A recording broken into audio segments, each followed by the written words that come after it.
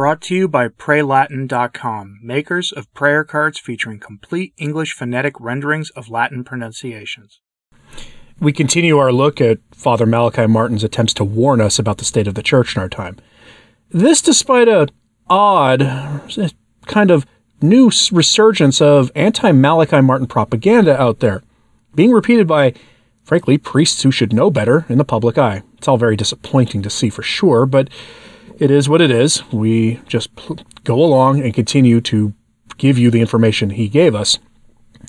It's worth noting, though, that these anti-Malachi Martin forces are going to have some egg on their face when the forthcoming works that are going to bring the receipts, as people say these days, will show that the allegations against Malachi Martin were unfounded. There's a lot of misinformation out there attempting to discredit him.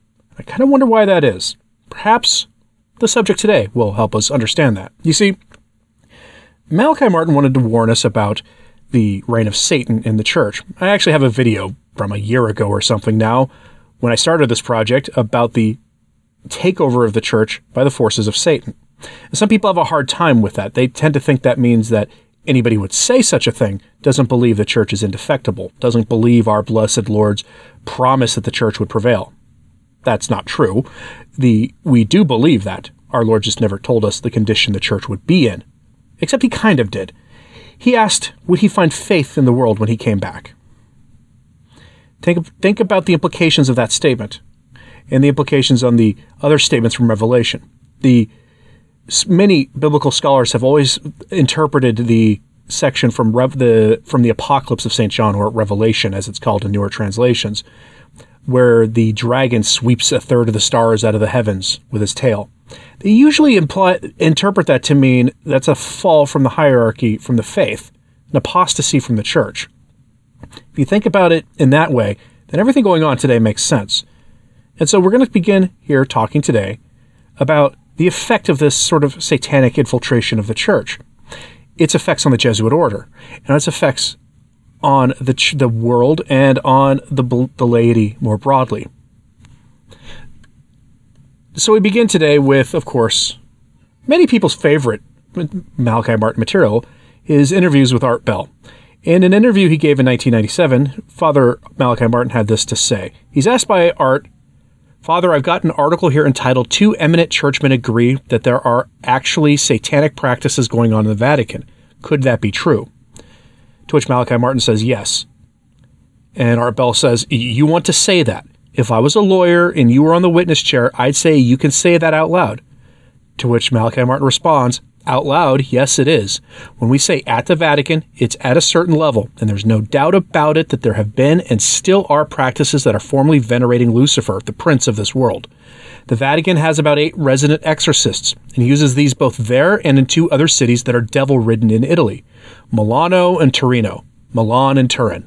But there's no doubt about it that Luciferian practices, in veneration of him, and in service to him, that these actions have taken place and do take place. Among such organizations, there is a prophecy that if they, the servants of Satan, can invade the citadel, that's their name for the Vatican, they will have power for 1,000 years. To which Art Bell asks, how close are they? And the response from Malachi Martin is, very close, frighteningly close. Now later in the same interview, Art says, how will we know and how will you know if the church is literally taken over and that 1,000 years begins? To which Malachi Martin responds, we will know this by the series of facts which amounts to the following, that the basic beliefs of Christianity are played down to ground zero and do not matter any longer in the normal of society and of nations, where those who are supposed to be the custodians, supposed to be the administrators of the word and distributors of his grace, where they have stopped all that and have taken to completely secular terms, and rather overnight, as far as I can see, it suddenly will dawn on people, hey, this thing has gone completely awry. And that was the exchange between Malachi Martin and Father Malachi Martin and Art Bell, rather.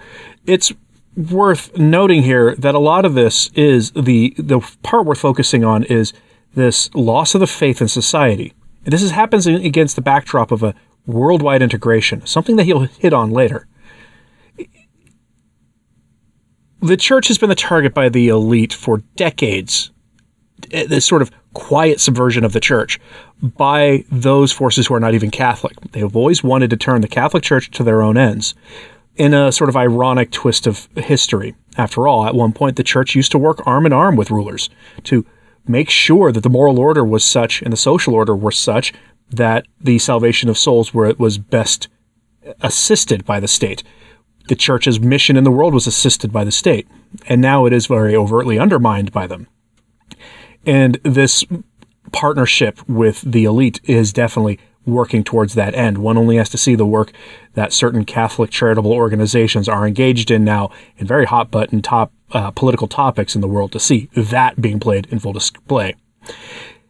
In Malachi Martin's novel, Vatican, the priest states that a pact or peace accord of some kind had been struck between Rome and the world sometime after the fall of the Papal States in the mid to late 19th century, under the reign of Pius IX, which allowed the Vatican to have access to the new emerging integrated economic and monetary systems of the West, in exchange for the overt hostility between the Church and the stonecutters and their auxiliaries in various governments, to basically come to a public halt.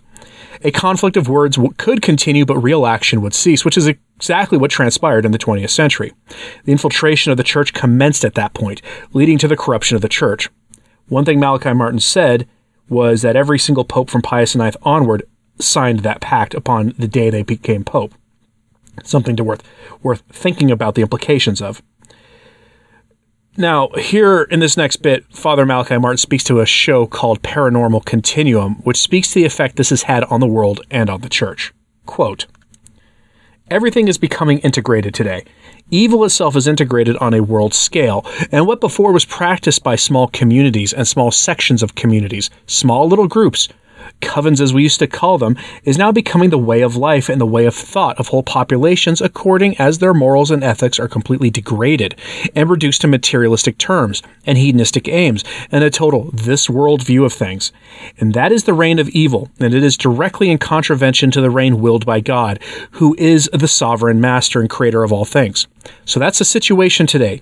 Evil is more organized, more integrated worldwide, and it comes out in the New Age, which is the deification of man and the creation of man's habitat as the only aim worth having, whereas this is not God's aim in this life for human beings." End quote. Now think about that in relation to some of the recent Vatican statements on the blessings of James Martin types and those in irregular situations that contravene church law. The expansion of the sacraments to give those who are public unrepentant sinners access to the sacraments without calling them to conversion. The open debate on changing the church's morality and teaching on moral issues. All of it is happening against this backdrop. Those are the clearest signs of the infiltration in the church that you could ever ask for, not merely having a terrible Roman pontiff or alleged Roman pontiff publicly leading the church in this way, but the simple fact that this debate is happening against a backdrop of most Catholics not caring, or most Catholics, in the West at least, agreeing with the social revolutionaries. It's a remarkable turn of events, something truly eye-opening when you see it through the long lens of history, how it was not terribly long ago that Catholics would have said no to every single thing we see going on in the culture now. They would have said no to blasphemous portrayals of our Lord in popular shows pushed by Protestants. They would have said no to the mockery of the faith being done at sports stadiums. They would have said no to heresies pushed by Rome. But now, most Catholics kind of shrug. If they get bothered, they say, yeah, that's terrible. And that's about it. They don't do anything. It's against this. It's worth reminding ourselves that this is the environment the church operates in and has operated in since the deal was made. Now, Father Martin turns his attention to the Jesuit order, from his old religious order. Remember, the Jesuits were often kind of thought of as like the Pope's commandos. They were the special ops for the church. They would go into places and preach the gospel to areas controlled by Protestants and bring whole areas back to the church. That was their mission. St. Ignatius of Loyola was canonized for a good reason. His religious order did amazing things. What has happened to the Jesuits is truly a tragedy in the long course of the history of the church. And it was Father Malachi Martin's old religious order. The infiltration of the church had this effect on the Jesuits with the imposition of secular norms on chastity, impacting the order particularly harshly.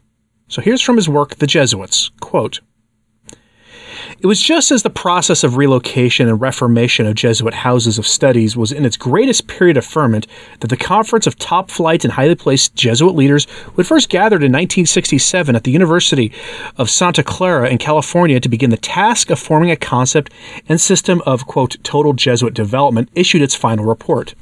In any context, that report, written as it was by important and influential men of the society, would have been explosive. In the context and environment that had taken hold by 1969, it was nothing short of a stunning blueprint for the rebellious lines that the Jesuits would follow in their war with the papacy and the traditional church in the 70s and 80s. The rebellious hue and cry against Humanae Vitae would pale against the rebellion legitimized, if not spawned, by the report of this Jesuit conference. To read that report is in effect to read a document drawn completely in the spirit of secular humanism and un-Catholic sentiments. Gone was the former idea of a Jesuit, one who fitted into a specifically Jesuit mold. Rather, the education and formation of young Jesuits was now to be organized and directed according to standards drawn from contemporary trends in science and humanism. The society would be adapted to suit the individual in a personal self-discovery, integration, and growth. Obedience was to be replaced permanently by consultation and dialogue between all in the community, including, magnanimously enough, the superior. Chastity was held to be impossible without the capacity to love, which is developed by the experience of human love, and this is not always exhausted by one's man love for another. A man's love for a woman and her response can add dimensions of sensitivity that might not be otherwise attained. The conference admitted that there were dangers here, but held that they had to be risked. While the sins of the flesh were not used in the traditional Catholic language in the conference report, the confreres thought that instead of marriage or celibate chastity, a third way should be open to Jesuits, intimate relations with women that would not involve marriage, formal or common law, end quote. And we see what that's turned into over the decades. Now we see the highest profile Jesuits all preach James Martin's false gospel. They all radiate that sin themselves. Why is that? It's because once you open the door to sins of the flesh, the rest come tumbling through.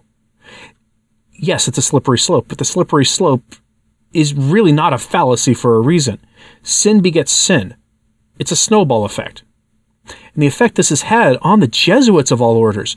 In the long history of the church, the Jesuits were a shining star in the Reformation period. But what happened? They were corrupted. They were targeted for infiltration, specifically by the enemies of the church. The church could do very little about it because their hands were tied by that pact, and because they had lost their standing in the world in the early 20th century. All you have to do is look to see the reaction the popes received to their pleas for peace during the First World War to see that. But where does this lead us today? Father Martin predicted a wholesale resistance to the rise of heresy. He may have been wrong about that, though. Sure, resistance among conservative and traditional Catholics certainly exists and is on the rise, but look at the number of Catholics who just accept the things that are going on, or even worse, defend them. They pope-splain them away, tell you have to fall in line with the evil blessings, that this is part of the magisterial body of magisterial work, fiducia supplicans, and other kinds of things. Or look at the number who've been scandalized by various things over the last few decades, and they simply walked away. The number of former Catholics out there is staggering, and it's not new to the reign of Francis. This has been a problem for a very long time. None of that can be dismissed or overlooked. Father Martin said these things in an interview he gave to Steel on Steel back in the 1990s. Here's the exchange he had with that host on this subject. It's very short. Quote, "You know, John, if tomorrow the structure did go into complete heresy and godlessness, Catholics would no longer belong to it. They simply would have to hide in a corner and wait for this to pass, and for that structure to be destroyed by Christ, who will destroy all alien and satanic structures when the time comes." The host replies, "That's what I tend to see happening. The structure is gutting itself, and at the same time, we have a lot of mainline Protestant denominations who are just rushing to get in bed with it." Malachi Martin responds, "That's right, and you know, they themselves will be the first to go to the wall. The first to go to the wall."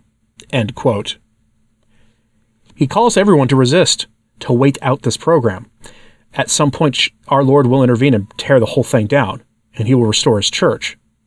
That is the great promise here. Yes, things are dark, and they're probably going to get darker.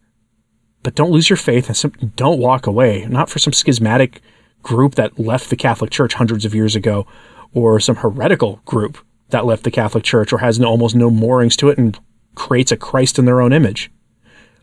The faithful will have to wait this out. The only thing he may have gotten wrong there is the idea that most Catholics would resist. I suspect if he saw things today, he might have a different take on it than that. I'm curious what you think about this about what he's saying here. This infiltration of the church, this secretive pact made that he outlines in his novel Vatican. Many people read Windswept House, and it's a good idea to read it if you can stomach some of the stuff going on there, but it's very focused on geopolitics. I recommend reading before you do that his book Vatican, which details essentially the history of the church from the 1940s to the 1980s. It's written in the same style that Windswept House was in, and it fills in a lot of the blanks in Windswept House. And it does detail that pact that started in the 19th century in the prologue to that book. But I'm very curious what you have to say about all this, so let me know in the comments, please. Hit like and subscribe if you haven't, it does help. So does sharing this on social media, that helps too. And thanks to the viewer for this channel and patron who actually helped compile all the information for this video. I do greatly appreciate your support on this. Makes these videos a lot easier. It really does.